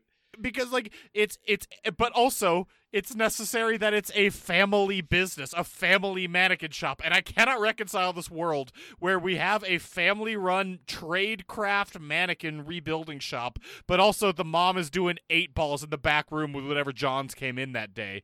It doesn't. I couldn't. I spent most of the movie thinking about it. I could not figure it out. It's fucking wild, and it's a like front, so, man. It's a front. It's So so achy. I loved the idea to set it in a mannequin shop, but the fact that like it's crucial to the story that both his mom is like a streetwalker prostitute who is doing 8 balls with random dudes who just come to pick Jack, her up. But What? Jack, what about the concept? But what about this though? It's a front. Like they have a mannequin shop, but she is making her money and paying for it. Like she is a prostitute, and then he is left with this place, and he doesn't know like his way of making things and earning a living is to continue to make and restore mannequins. Like it's so fucked up. Yeah, and she's like, honey, this is how we make money. We restore mannequins. But and she's you have not- to learn this she's craft, not even like though a- she's actually bringing in the money elsewise. She's not like a Julia Roberts, I won't kiss you on the mouth prostitute. No, she's like a hold on, let's duck behind this pillar real quick. type of Yeah, prostitute. it's a hey, I'm gonna bring my 7-year-old son while I have sex with you on the street under some scaffolding. Go I got nowhere else hide to in put the my car. son. Okay, I okay. I have a possible fan theory here. So, day job, mannequin restoration, but hobby, something you do after work hours, prostitution. Well, don't bring your son to your hobby then. It's too. There's no way to reconcile everything this movie is, and it's It why is- I maybe have it He as didn't middle. appear to have a dad in the equation. What was he gonna do? Sit in the mannequin shop? Yeah, they couldn't get Yeah! a sitter. or sit in the mannequin shop, which is their home. Do you think there's an alternate history here where like one of his babysitters is actually just a mannequin? Which I mean, hey, that's an interesting story too, right? Yeah. Okay. Like Becky the mannequin Jack, just watches Elijah Jack, Wood. I get you, and I'm going to parlay that into my primary thing, and which is what this movie does middle. Wow, Mark, you already mentioned this, so it's like kind of stealing my thunder. You had it in what the movie does right. I put it in what the movie does middle, and that's the whole goddamn bag. the entire approach and driving concept behind the movie is the definition of middle because it's so alienating. Like, this is a remake of a movie that was fucking banned in a lot of places. It was heralded as a video nasty, and heralded is the wrong term to use. And then they banned made in it Germany until 2019. This by movie the was way. fucking banned in Germany, and then the remake was banned in Germany too. And then they decided to remake it and do it in first person. Like, this movie is the definition of middle. Like, it is going to be for such a specific crowd that is so middle. I can't even believe it. Yeah, I'm with you That's there. all I had. And I agree with Mark, and I appreciate what you said about what it does right, but I think on the whole, I have to put it in what it does middle, because, oh my God, look at this thing. Yeah, we've kind of gone. We've now said this from many different angles. This movie, I like the way you're taking this. This is a movie that is middle because it accomplishes its base goal, and its base goal is to be alienating and sickening, and you don't feel comfortable watching it. But it achieves that. So it there you go. succeeds at being unwatchable. So I'm actually, listener, I'm sure you're pulling your hair out at this point, but I'm happy through this repetition that we've arrived on what we needed to arrive on. So you're welcome. We got there, yeah. We can move on to what it does wrong, because that's what I put it does wrong. I hated watching it. And I hate that I watched it. This isn't even one of those that I'm like happy to make it out the other side. This is one that I'd still rather have not watched, and I was happier being aware of this movie's existence and what it was vaguely than I am. Was this having really been that? Was in what sense? Was it that it didn't have any redeeming qualities, or was it that disturbing to you? It both. So it was very disturbing, but obviously we've seen more fucked up gore and we've seen more fucked up individual acts done to people on screen. But also it doesn't have anything to say. Like, it only exists to do those fucked up things. And it's just This is all funny, and I completely agree with this take. But also, so I watched this with my lovely wife, and as the movie ended, we turned off the TV, didn't really say anything. It just the credits rolled. We were both kind of just like, huh. And then we just kind of went about the rest of our evenings in dead silence. We washed the dishes, put the leftovers away. I took a shower. We then retired to our bedroom, and we're both just kind of sitting in bed, not making eye contact with each other. And then both of us were kind of like, that movie was pretty good. it's well made, but exactly. I didn't. Dude, it's good. That's the problem, Jack. It's a good movie, and you hate that. I do. It's a good movie. But I want to amend that statement. It's a good movie, and I hate it. Yes. It's not that I hate that. It's that I hate it. I've never had the experience agree. where I didn't like watching it, and I'm not happy that I watched it. That combination of things has never happened to me before. Often, I'm both happy I watched it. There's no way that's true. Enter the Void? I'm not happy I watched that. Exactly. What's the combination you're that's talking what you're about saying. here? Yeah, restate what your point is. No, I just got very confusing. I got that wrong. I've got that wrong. I've been drinking. I was absolutely not happy watching Enter the Void. I am happy that I watched it because there are experiences you can only get on the visual perspective watching that start to finish. Oh my God, you're putting Into the Void above this? So what you're saying is, thank you, this Mark, is a better for making movie. us watch Enter the Void. This is a better movie on almost any measurable criteria, but and yet you hate it more, dude. You're a puzzle. You're a human puzzle. I'm saying I've never had this experience where I didn't like watching it, and I don't like that I watched it. But it's a good movie. I don't understand it. I hated it, but it's a good movie. Its soul. That's its purpose. And here's the thing that I neglected to say because at the start. I think the primary reason why I was interested in watching this above the other Elijah Wood movies that I was considering for this draft, you got too flustered by your attraction to Elijah Wood. No, as you guys know, I was going to pick an Elijah Wood He's movie no Stanley Tucci, in this draft I mean? because I love Elijah Wood, and I love the fact that he is a genre fan and he's just willing to go and make weird shit. I love that, and I'll probably continue to fucking pick his movies, and I'm always going to be behind him. And I like this choice. The fact that this movie exists, that they remade something that was almost universally deplorable, is an interesting thing in and of itself. Right? Could you picture Matt Damon doing this? No. No, But then exactly. they went about it in such a way, like what they made this. So here I'm finally getting to my point now in the most roundabout way possible. I apologize. This is seen in a lot of things that I've like read and just experienced as I've looked for movies that I should put on the list as like one of the better remakes that is out there. And I think without even seeing the first one, now I want to go back and see it. God help me. I think I understand why. Because it is so interesting and specific. Like there's an art to this movie, however despicable and disgusting there it is. Sure is an art to this movie. That, yes, like, if you're going to remake something like this, you almost have to go to this degree. Otherwise, it's going to be an abject failure. And I totally appreciate what's going on here. Was not an enjoyable experience to watch. Hated every minute of it. But goddamn, it was a fucking good movie. Like I can appreciate that part, and so I don't know what to do. Like my brain is short circuiting. I'm with you. I'm It's so surprised. complicated. Yeah, it's a complex enough movie. It's a great pick overall as a movie that we should have watched on this podcast because, as we're getting at right now, it defies our normal logical rubric for how to watch a movie. So For sure. good on you, mate. Yeah. Thanks. All of that Don't aside, know what else to say. It was horrifying. That little experiment that I just did led me to now think of how much I want to see a Maniac remake that just features Tom Hanks. Yikes. Yikes.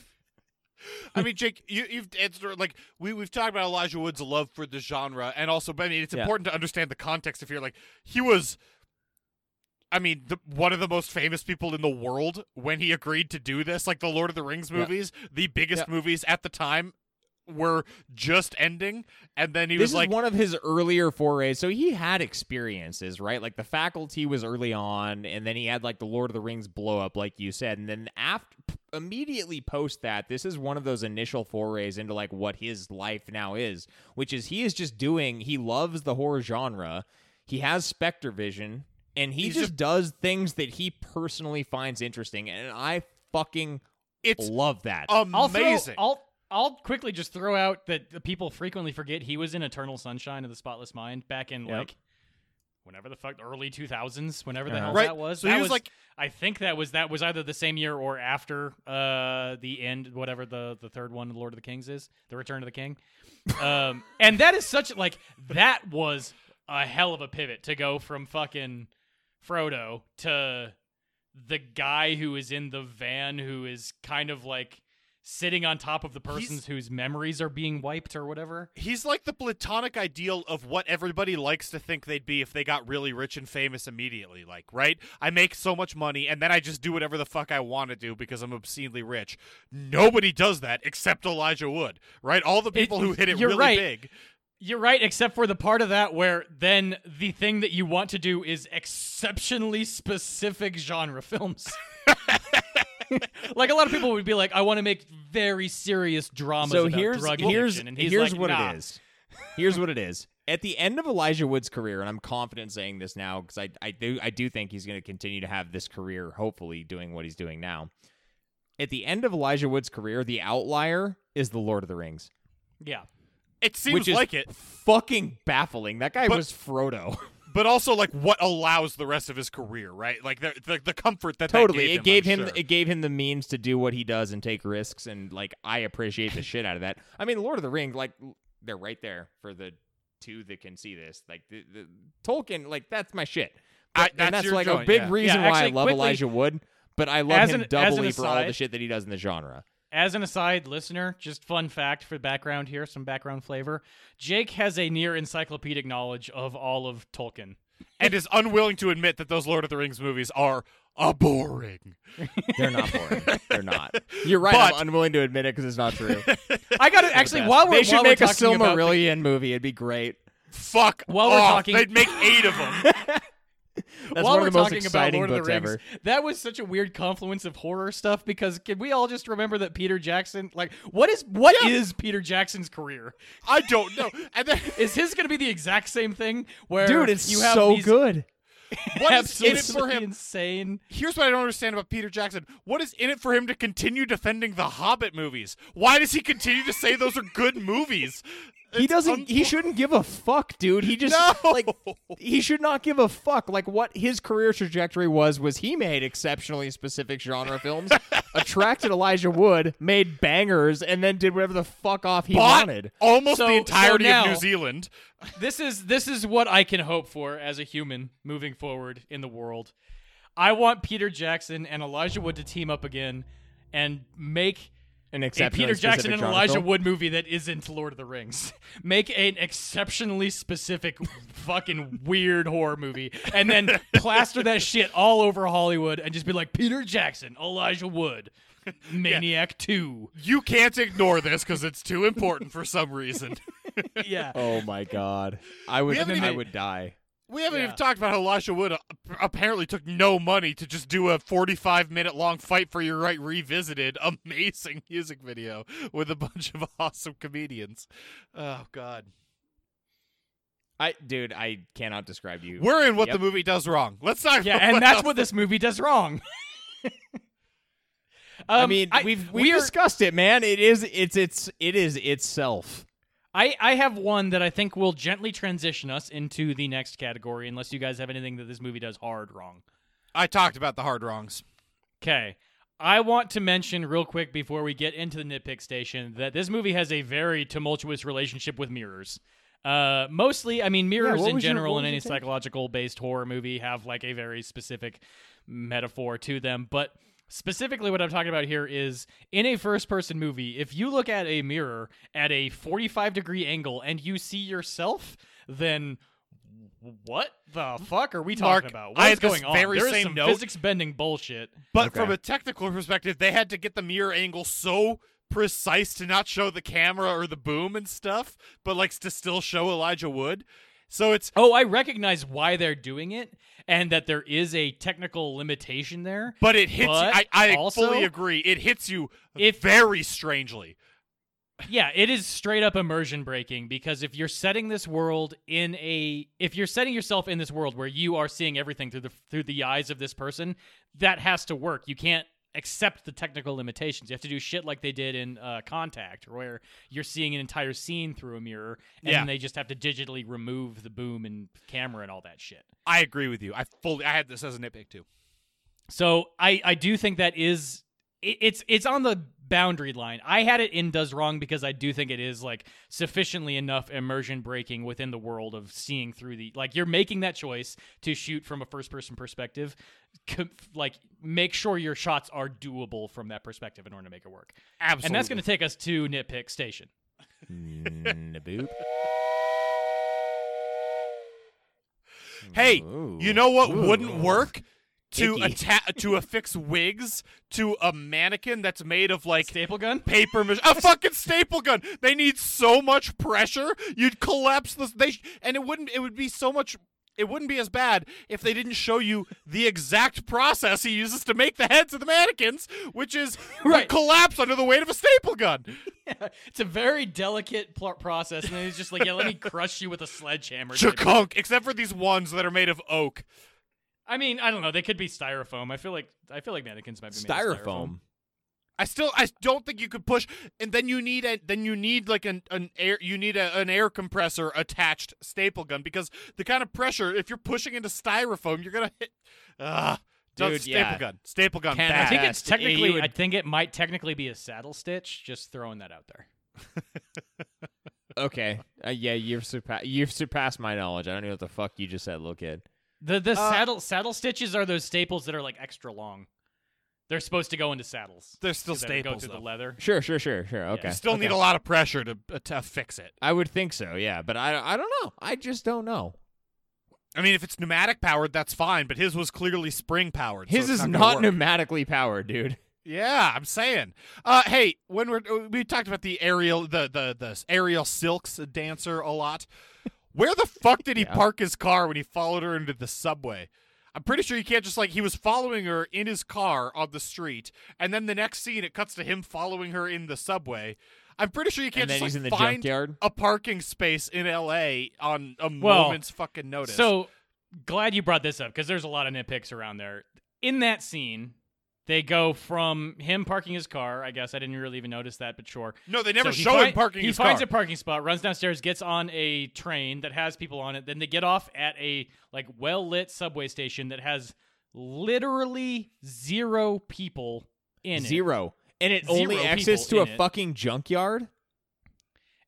And then they go through a very well-lit street, like a large street that has stoplights and shit on it. 0 people. They cut through an alley. Bad decision on her part. And then they go into a car park.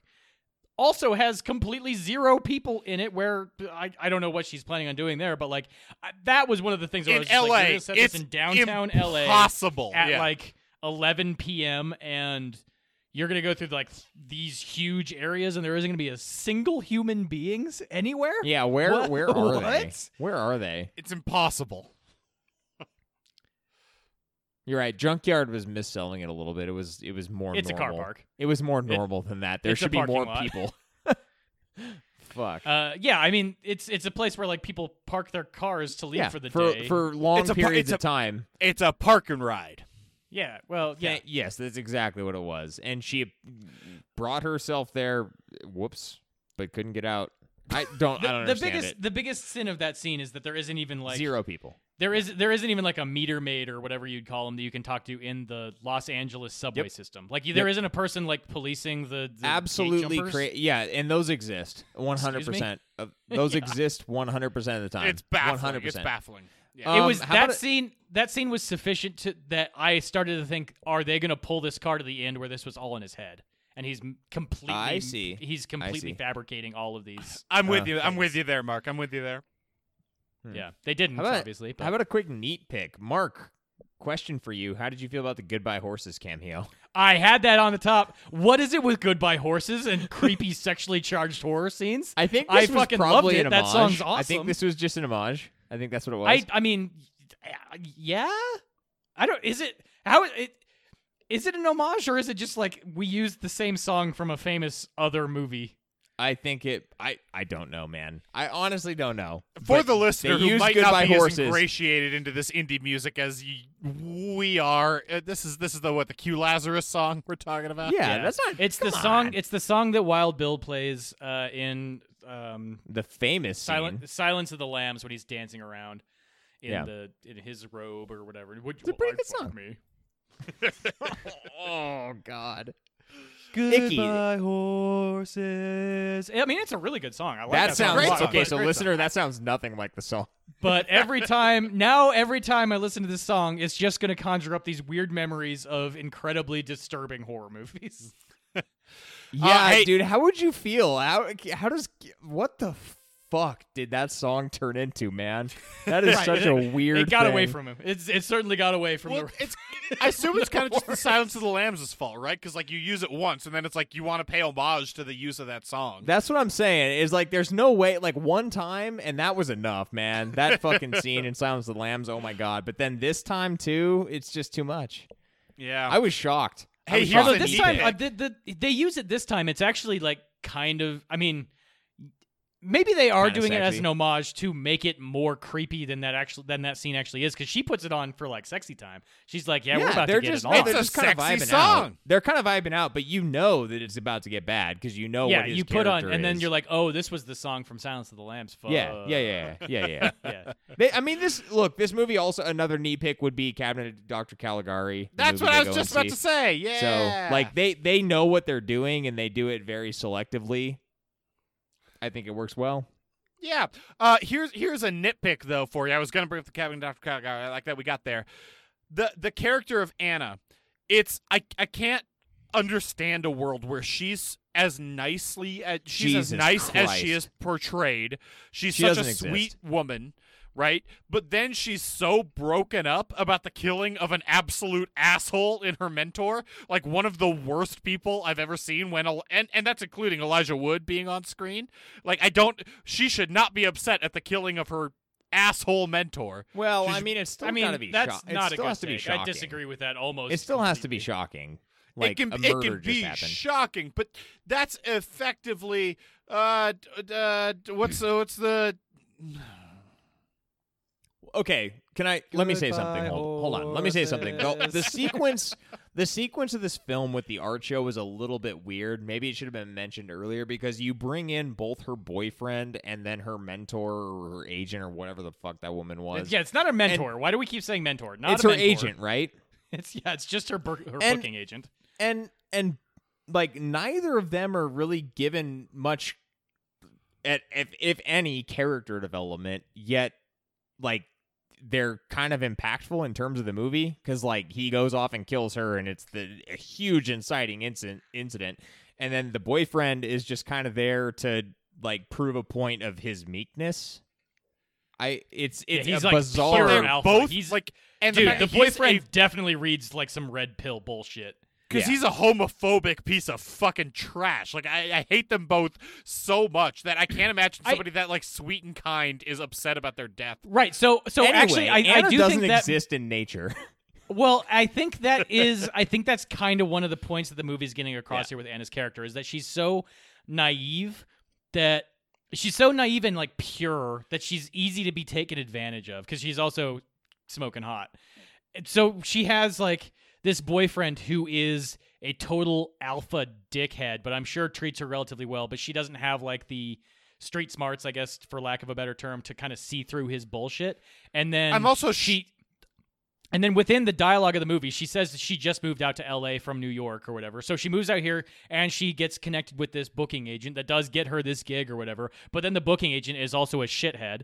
And one of the first people she fucking meets is Elijah Wood's character, who's like literally a goddamn maniac who's just a serial killer. So in a certain way, I think that's kind of what this movie is doing, is it's spinning this tale of like this purely good but naive person who is so easily taken advantage of. And the weird thing about it is that we just don't see the world from her perspective. We see the world from the perspective of her killer. But I also think a part of it is that we have an unreliable narrator situation, right? Where there probably isn't Also a true. person who is that innocent and naive and exists in that. It's just how he perceives her.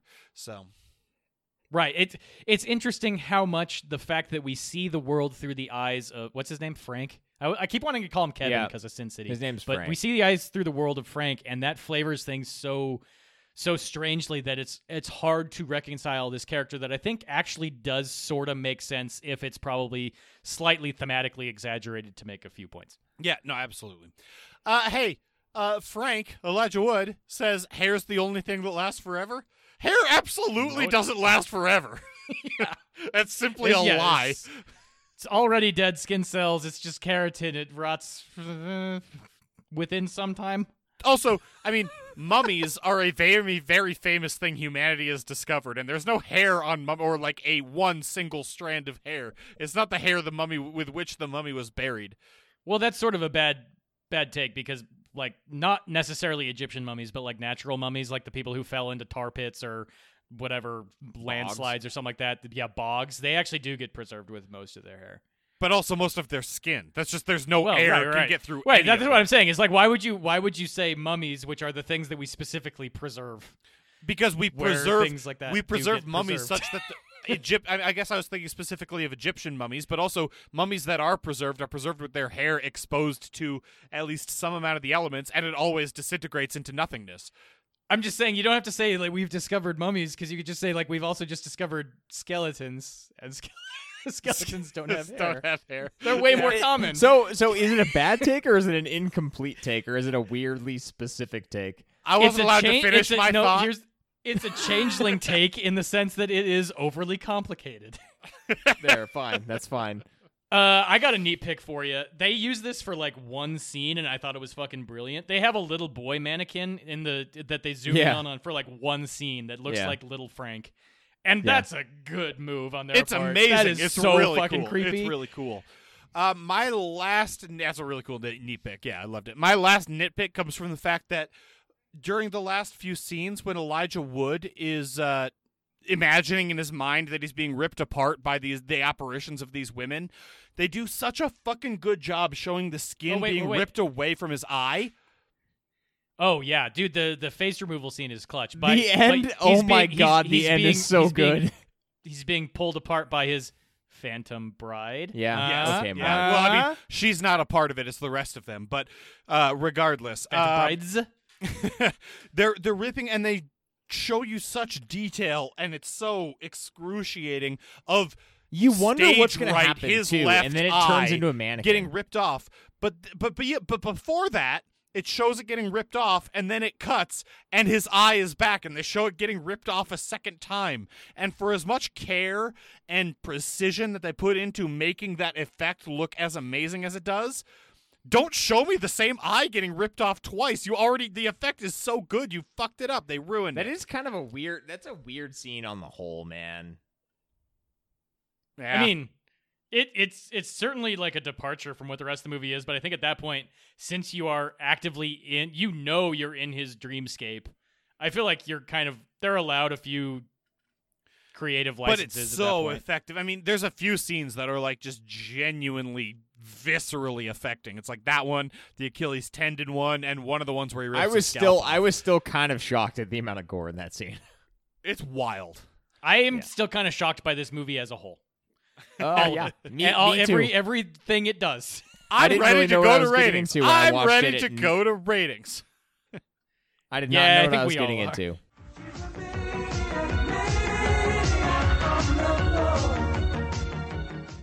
We over at ADC Horror use a 1 through 10 rating system to rate the movies we watch. For one, think of how you'd rate Moira's ability to say Herb Ertlinger.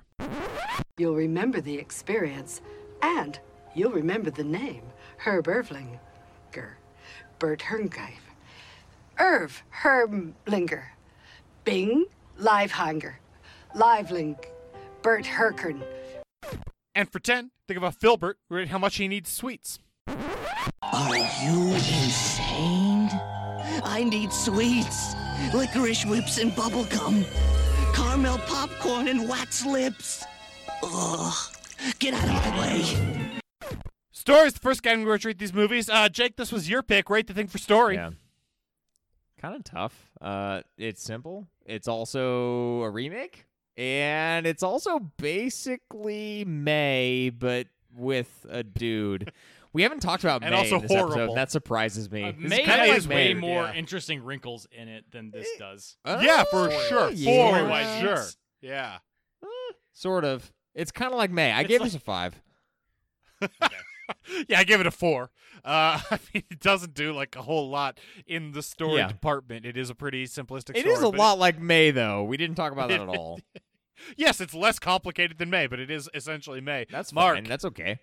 I also gave it a 5. I don't really have much else to add here. The parts of the story that it is trying to be like, weaving Woven. Wowzers, Bowsers. weaving into the background of like his origin story and how he came to be a maniac are some of the most ham-fisted, stupid things that like don't actually make sense in the real world. Whatever. You're not watching this for story. Let's Wiving into real the about that. bive ground. Yeah. To be clear, May Jake. is like I think I just May. had a stroke. May is like Maniac, and then Maniac is like May. Yes. That did not clarify anything. It did. That didn't make your point any more clear. No, it did. Trust me, it did. Oh, okay. Listener, let us know if that did. It absolutely didn't. Jake, what is your They world building and immersion score, which is our second category? This is going to be a super polarizing category for this movie in particular because of the way in which it's presented to you. I personally found it to be immersive. I also found You Are Not Alone, that 4th of July first-person one, to be immersive, but I understand that's not for everyone. For me, 7.5. I thought this was immersive. That's Although I very would totally high. understand. I would also understand like a 2.5. Yeah, it is a 3 for me. Yeah, I get that. And it's a 3 for me. I get that though. And it's just because I'm looking at it both from a world building and from an immersion perspective. The first person stuff isn't what gets me though. The problem with it is if they want me to buy into this story, then they need to reconcile the shit about the prostitute versus the family run That's not mannequin that. That's like a reconstruction nitpick level thing. stuff. That can't be all of it. Then there's the stuff about the first person stuff, but looking at the mirrors is a bad. So like That's they don't also nitpick they level. don't build a world that they don't really have. It's not immersive to me. It's also hugely just upsetting the entire time, so it's hard to like really be immersed in it for me. It's a 3. It's not. I can be immersed in my level of upset. I mean, and I look, if that's what we're talking about, I was very immersed in my level of upset, which was high. Well, the 3 seems low to me. I don't know. Man, I like that you preface this with, I would understand anyone going as low as 2.5, and then he goes higher than a 2.5, and you're like, I don't understand. I don't get No, this. I You went too would. low. I would, but if it's like I viscerally cannot stand the first person viewpoint, that doesn't seem to be what he's saying. No, that's not what I'm saying at all. The first person Exactly. viewpoint I found immersive. It's So the rest of the therefore, movie I don't understand found the low unimmersive. score. I don't agree. It's the objective parts that don't make sense of this yeah, movie. but the then parts that anyone would be everything able you've to said, see. everything you said that made it so low, are nitpicks. That's garbage. Okay, Mark, what's yours? It is a tremendous series of nitpicks that make it poor. It's a 3, Mark. Oh my god. I gave it a 6. I'm definitely closer to Jake than I am to Jack. This is an inherently very immersive movie purely because of the power of the first-person perspective. However, to that end, there are a few things that are quite jarring. You can call them a nitpick if you want, but I consider the scenes where you're like looking at yourself in a mirror at a 45-degree angle to be pretty jarring. And beyond that, the thing that we touched on lightly, but honestly broke my immersion more than almost anything else in this movie, are the things like him sneaking through an apartment literally inches from someone, and they can't tell that he's You're right. there until he sort of like announces himself. Him chasing screaming women through the subways of L.A. with nobody around. And that one as well. Like, there are points in this movie where you're just like, I literally started kind of like writing a second set of notes for if this movie was going to go down the route of this was all just in his head, because that throughout a lot of this movie made the most logical sense, and then ended up all just being reality. Yeah, probably. Sort of. Yeah. Kind of. At least they don't really tip their hand to say that anything other than these events occurred. So, I mean, at that point, like, you're not presented with a realistic thing that you're watching, but the thing you are watching, like, just purely by virtue of seeing the world through Elijah Wood's eyes, is immersive. And that's going to take us into scare factor. Jake, what's your scare factor score? I gave it a 6.5. This movie felt extremely I don't know. I left this movie feeling extremely disgusting. It was more of a visceral experience than I was anticipating, and I think you get a little bit of that going into a movie where you see Elijah Wood on the bill. I don't know that you should. It's fucking Frodo, but he's also a lot of other things at this point. Yeah, but, more other things. But which are probably more apt, and I think that's a good thing, honestly. But this is a disgusting, revolting movie. It intends to be, and I think it nails it. So it's not going to reach out and like grab you with jump scares or anything like that, but it is viscerally icky. Yeah, I gave it an 8 for scare factor. I haven't felt this high, disturbed dude. by a movie in like a really, really long time. And you add to that really effective scenes of just gore, but not like gore, just like of the Achilles tendon. And it's not just that he cuts the Achilles tendon, it's that then her ankle rolls and cracks on top of that. It's the Achilles tendon one was the worst, dude. And then how much detail they put into peeling off Elijah Wood's face at the end of it. So there's like, I feel tremendously uncomfortable watching this. It's horrible subject matter that is really distressing, and then they add really effective gore, cringy gore to it. Fuck, this is an 8. This is way the fuck up there. Mark. We're all kind of in lockstep on this one. This is a 7.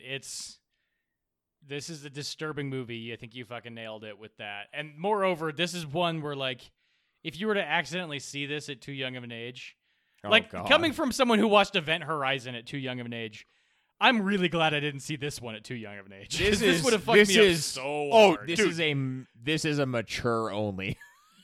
Yeah. This is one of the ones that probably should be kept behind like the beaded curtain. As much as I think that it's horseshit that media can like affect what kids want to do, I also think that a kid who watches this is going to have some real fucked up shit in their head.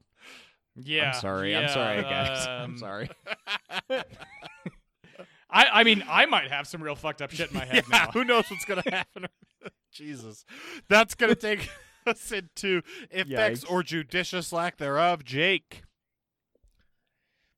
I gave it a 7.5. I'm going to go with audio first. I usually go with visual first. I'm going to go with audio first. We've talked about the soundtrack here. It's essential to this movie. Rob, fucking nailed it, Rob. Good job.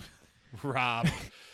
Also, I personally thought that they did, for a movie that the ADR is as essential for as it is for this movie. For the most part, I think it did what it needed to do and sounded good. Mark mentioned a couple times where it sounded like they were on a soundstage. Yeah, I guess, but honestly, I think this movie sounded pretty good. And then visually, we just kind of touched on in the scare factor score too. This movie is visceral, and there are several scenes that we've already highlighted that hit you, and they hit you hard. It's a pretty good looking movie. It does what it needs to do.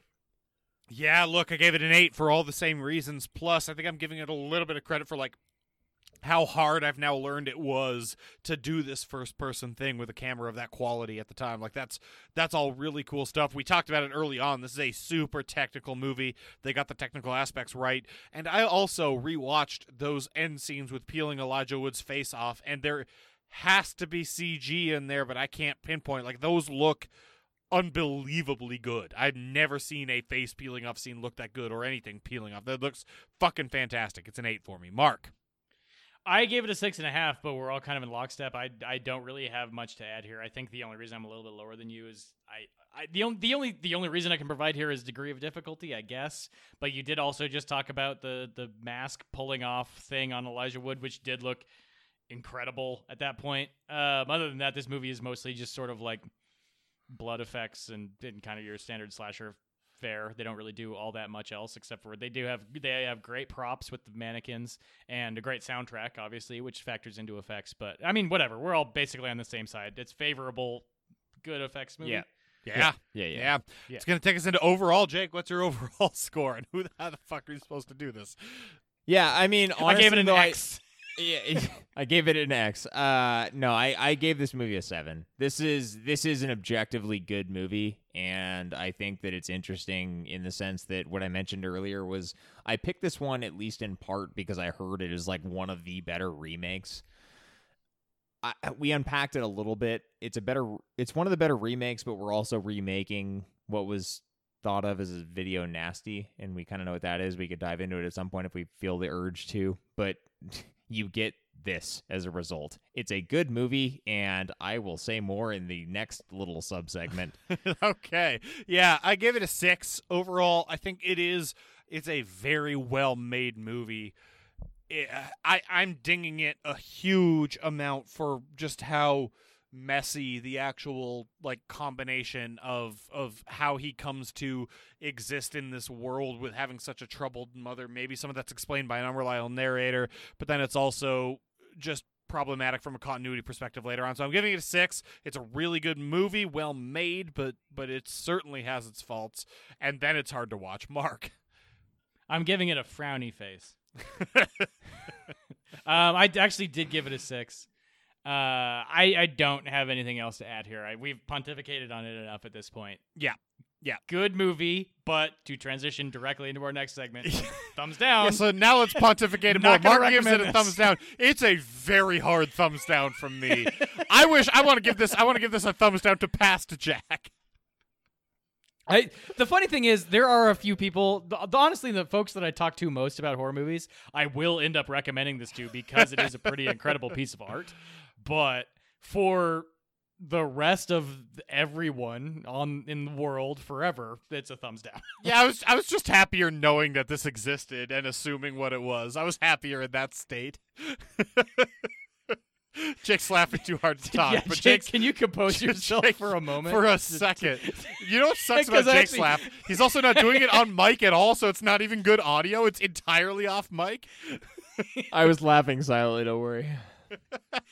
So is this a thumbs up or a thumbs down? I don't even know what to say about picking this one. I'm like simultaneously so happy that I got such a result because I don't feel like we've ever had this particular discussion. This was an unprecedented experience. In almost 200 episodes, we found one that is this particular brand of wah. But then at the same time, I'm left with a big thumbs down. I don't know who I can recommend this shit to, man. This is such a Did you watch this with your lovely fiance? Oh, no. I watched this this morning. I watched this this morning a Saturday before she was awake. View. This was a Saturday morning 7 a.m. watch for me. My Holy God. fuck. Yikes. I bet that was a lovely day for you. Right after Transformers ended. With my Between cup Transformers of coffee, and Pokemon, I popped this one on. I made my nice cup of coffee and just got a eviscerated. It was a whole day changer for me, boys. Yeah, that'll set the day it. off on a tone. It set a tone. Let me tell you. Can't recommend it to pretty much anyone I know. Thumbs down. However, it's a good movie.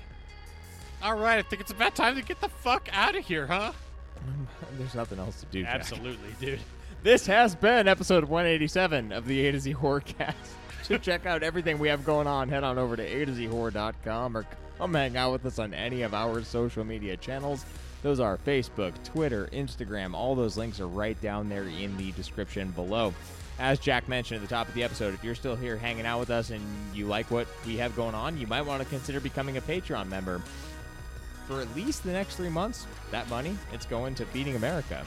And you know what? That's a win-win, right? You can see your money going to the right place right now, and you get the extra perks of being a Patreon member.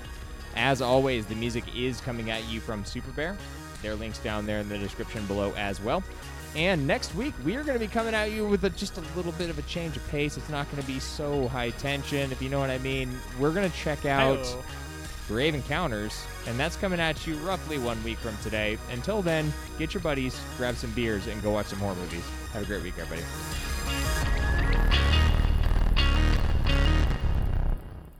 Jake was like dancing around like his fucking team just won the world sports thing.